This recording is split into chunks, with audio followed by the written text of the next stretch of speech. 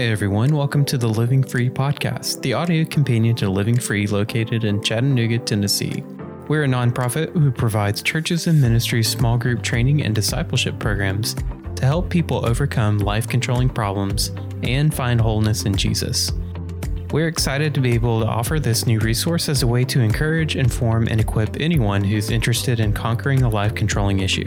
On today's episode, we're finishing up our previous conversation with the founder of Living Free, Dr. Jimmy Lee, and we're talking about why he started this organization and why it's so needed today.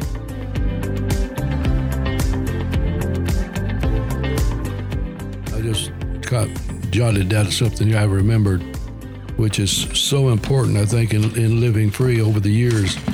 We've talked about the three main tools that Satan is using. And you remember and in the curriculum, we talked about the fact that they walk in delusion, believing a lie, and they then move to secrecy, and then isolation. It's amazing how that pattern develops. But we've always confronted that with the Word of God, the Spirit of God, and the people of God. And I think that's been some solid stuff over the years, Dan, that has remained true today. When we talk about problems that people have, I mean, immediately through the years, people have tried to put us in a certain category of ministry where we're only dealing with addictions to substances. Right. And, but it goes far beyond that, the problems that people struggle with. What are some of the other things that you have noticed through the years? I think one of the things now is technology. I think it's a great thing, technology, the advancements that's been made. But it's also, you can be used to keep a person in secrecy, particularly in porn, stuff like that. So I think it's, but I think the major issue is relationship, not knowing how to deal with relationship. I'm talking about great people, good people, love the Lord. But the relationships are shot. Yeah. And we've talked through the years of the categories of problems that people struggle with. And we recently come up with this little acronym called BEARS, behaviors, emotions, attitude, relationships, and substances. All of those are things that hold people back in life. And when we talk about life-controlling problems and the need for living free, whenever we say that word life-controlling problems, it's just like people just immediately freak out, because they're thinking, oh, well, that's just this one thing. But we know that people's attitudes, their mindsets, their beliefs, their false beliefs, all of those things can hold a person back from becoming a person that God has designed them to be. So one of the things I think that is so powerful about Living Free is that it's more, it does not exclude the substance addictions, but it recognizes that the problem is so much bigger than just that one thing. I think you hit something very important there. They don't see the whole, they just see the part. But to deal with it, you need to deal with the whole. And that's where the small groups, I think, are so helpful. And in the Living Free training, where we're training people to be facilitators of the groups, we spend don't spend a lot of time, but we spend a section of time talking about families. How does your background in a family and the relationships that were there and the events, how does that affect a person later in life? I think it affects them. I don't think they have to live under condemnation. I think they can be free. But freedom is when we become transparent and turn it over to the Lord. But I think a lot of it is shame. They just feel, well, the people think I'm not a good Christian if they find out that I'm struggling with alcohol or porn or whatever. And but I think it shames a lot of it. Well, from the beginning of the ministry, you saw the power of working in a group of people, and typically a group of 12 people or fewer. Why is that so important? We need communication. We need family. I think it is a family. because so many of these people who are coming in the small groups don't have family. Some of them are missing a father. I saw a statistic recently, like 600,000 people or young people go to bed at night without a father tucking them in. That sounds even low to me. Mm-hmm. But I think the big thing is small groups give family a sense of belonging, a sense of knowing that you can share and people won't tear you down. Mm-hmm. So I think it's all, it boils down to the family, Dan. Mm-hmm. And what is truer than the family of God? Absolutely. And do you think that people are struggling more with problems today than they did 30 years ago when you began?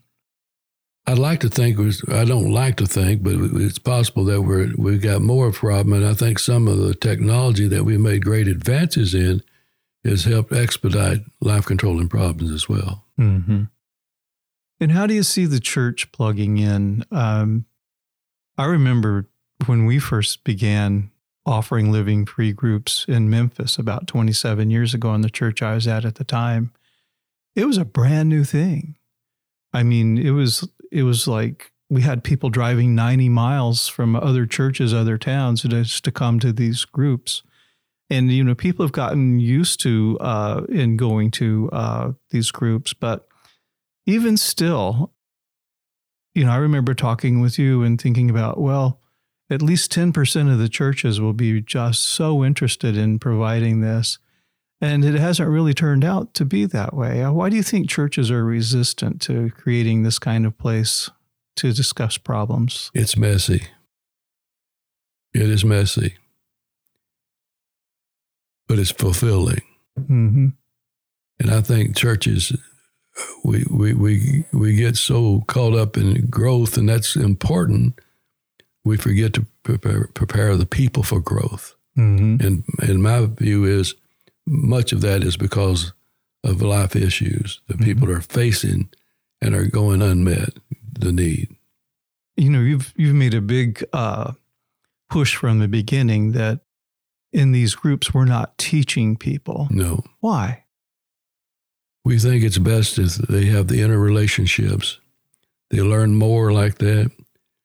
It's amazing in a small group, you can find a person that looks like they don't know beans about anything and can come up with something to say that touches somebody's heart in the group. Mm-hmm. Happens all the time. Mm-hmm. So you don't have any gurus in there. Everybody that come in, the facilitator is simply guiding the process. He or she's not teaching it, they're guiding the process.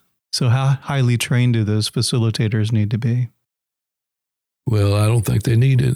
They just need to have some common sense. Mm-hmm. And follow directions. Yeah. So the curriculum takes you step by step. Through many of these things, yeah. Do you see a great opportunity for the church in these days if they will open themselves up to reaching out into the community? I think the door's wide open. I really do. You know, we've got some great churches across the country that does Living Free and does a great job. I think about the church in Ozark, Missouri, how they have, 300 or 400 there a week, something like that. We have churches and the outreach that it provides is just outstanding, that they can reach out into the community. I think judges and law enforcement people and teachers and so forth are looking for answers. We just got to make ourselves available, you know, and work at it and don't give up. Stay consistent. Yeah. I think we have a lot of preaching in the world today, and we have a lot of teaching, and it's available on the internet and in all kinds of sources. And as Ecclesiastes says, you know, the making of books, there is no end. Mm-hmm. But one thing we are not lacking for is teaching and instruction. But one thing that we are desperately deprived of is those sitting down face-to-face real conversations with another human being. Yes. And being able to talk about the issues that are going on in our lives and being able to pray for them. And we talk about in a Living Free group, if it's going to be effective, there are 3 resources that God gives us in that group. And that we feel like when those 3 things are present in that group, that real change happens in a person's life. Could you explain a little bit about that? Well, the first is the Word of God. It anchors you, the Word of God, the Spirit of God brings conviction, the Holy Spirit. But thirdly, we often forget about this, it's isolation. We begin to isolate ourselves. And to deal with that isolation, we look to the people of God to make a difference in people's lives. Just showing up, I can remember seminars I've taught, and not but one person show up. And I can remember the seminar that you taught in Clearwater. Yeah. I don't think there's, 10 people there? There were 4. 4 people, and out of that came, bless their hearts, both of them are going to be with the Lord now. But come out of that was a great ministry in that church. It was. 4 people. Mm-hmm. So when we have that, that dynamic of the Word of God confronting our delusion and telling us the truth, and we have the Spirit of God exploring our hearts and revealing things to us, and we have the people of God showing the grace and the compassion and the love of God. That is such a powerful thing when it's working. It's in every group too. Mm-hmm. It's a backdrop on every group that's taking place. The Word of God, the Spirit of God, the people of God, all working together. Right. So the opportunities, are tremendous. And as I say, God has opened up doors for the ministry around the world. But can you tell us about some of the gratifying achievement that you've experienced in Living Free Ministry? Just a highlight of your time with it. I get letters from time to time that people share, and I received one recently from a brother in Birmingham. I may have told you about this. That talked about how if he had his time to go over, he would have used it from the very beginning. He said it's the best he's ever seen, best training he's ever. And this is a professional person. That the approach is the best he's ever seen. And that touches my heart. What touches my heart is to walk in here as we did today and see that it's going all around the world out of this little small office. This office is not going to impress anybody. We don't have anything to draw people. It's clean and you got coffee. It's a good place to come, but the real happening is out in the world. That's where it's happening. Places like South Australia. We went over there. God's still blessing it today. France, still blessing it. And I hear about South Africa. I think good things are going on there. Just all around the world. It's happening. And thank God it's happening in America. Yes. Cuba's another one.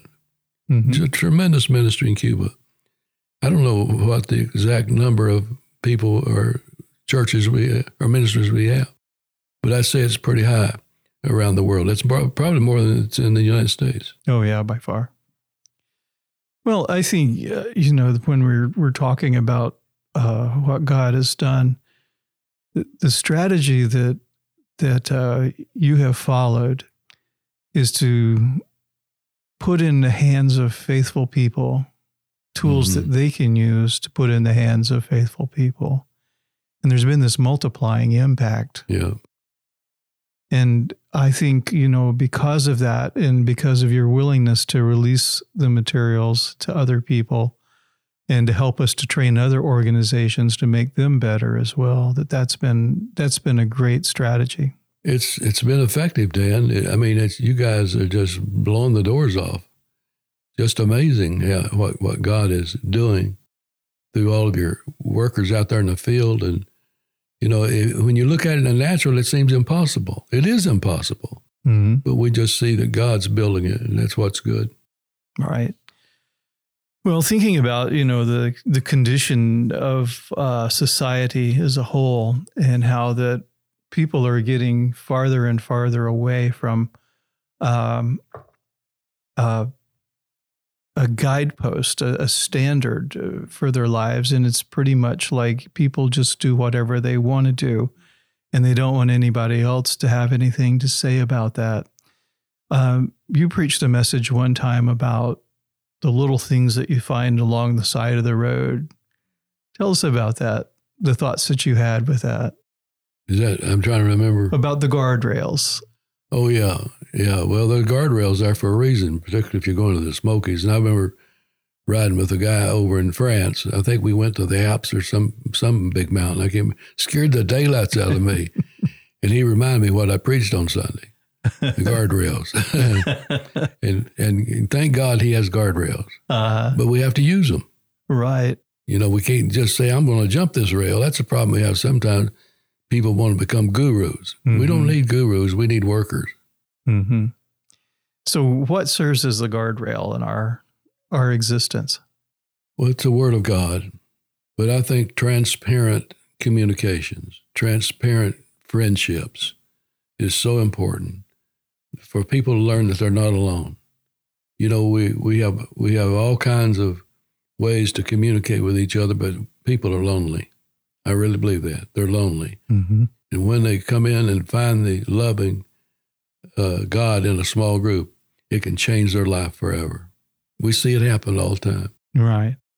And so what makes a Living Free small group different from just a group that a lot of Christians attend where there's no agenda? What's the difference? You have a goal in mind, because 2 Peter says that his divine power has given us everything we need for life and godliness. Mm-hmm. And so we have a goal, and that goal is we're going to follow the Word of God, what it says, and learn to apply it in our life. That's the key. Begin to apply it in our life.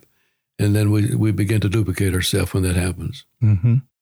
And what's the difference between a Living Free group and a group that has a study guide, say like a particular passage of Scripture, or the sermon notes from the week before? How does it feel different from those kinds of groups? You're involved. You're not a spectator. You're not there to glean the most knowledge, mm-hmm. or to glean the latest author or whatever. You're there to focus on the Lord. The problem, sometimes we put a book in the middle of the group. It becomes a center. We put other things the center of the group, knowledge and so forth. But as long as we keep Christ the center, there will be freedom in that group. Okay. And what are your aspirations for Living Free as you look into the future? I want it to do just what it's doing right now. And God, you've been blessed, Dan, and God is using you, and you're to be commended. You've been faithful, and God's honoring your faithfulness. And not anybody can do what you're doing, but God chose you, and it's obvious. Well, thank you, Jimmy. And I think from the comments and from the discussion, we understand that the need for something like Living Free never goes away. And it's a reflection of what happened in early Christianity, where people met together face by face, and they shared their lives together, and they prayed for one another, and they encouraged one another, and they could confess their sins to one another. It was an openness there. Is there a safe place in most congregations where that happens today? I wouldn't say so. I think there needs to be, and I think more and more churches are coming aware of that for the need. But my concern is, let's don't pinpoint just that alcoholics in stage 4, mm-hmm. or that pornography, or the gambling, or whatever. Let's do it with our focus on God. Absolutely. Thank you, Jimmy. Everyone, we hope you enjoyed this episode of the Living Free podcast, and thank you so much for listening. To learn more about Living Free, how to start a group, order material, or make a donation, please visit livingfree.org.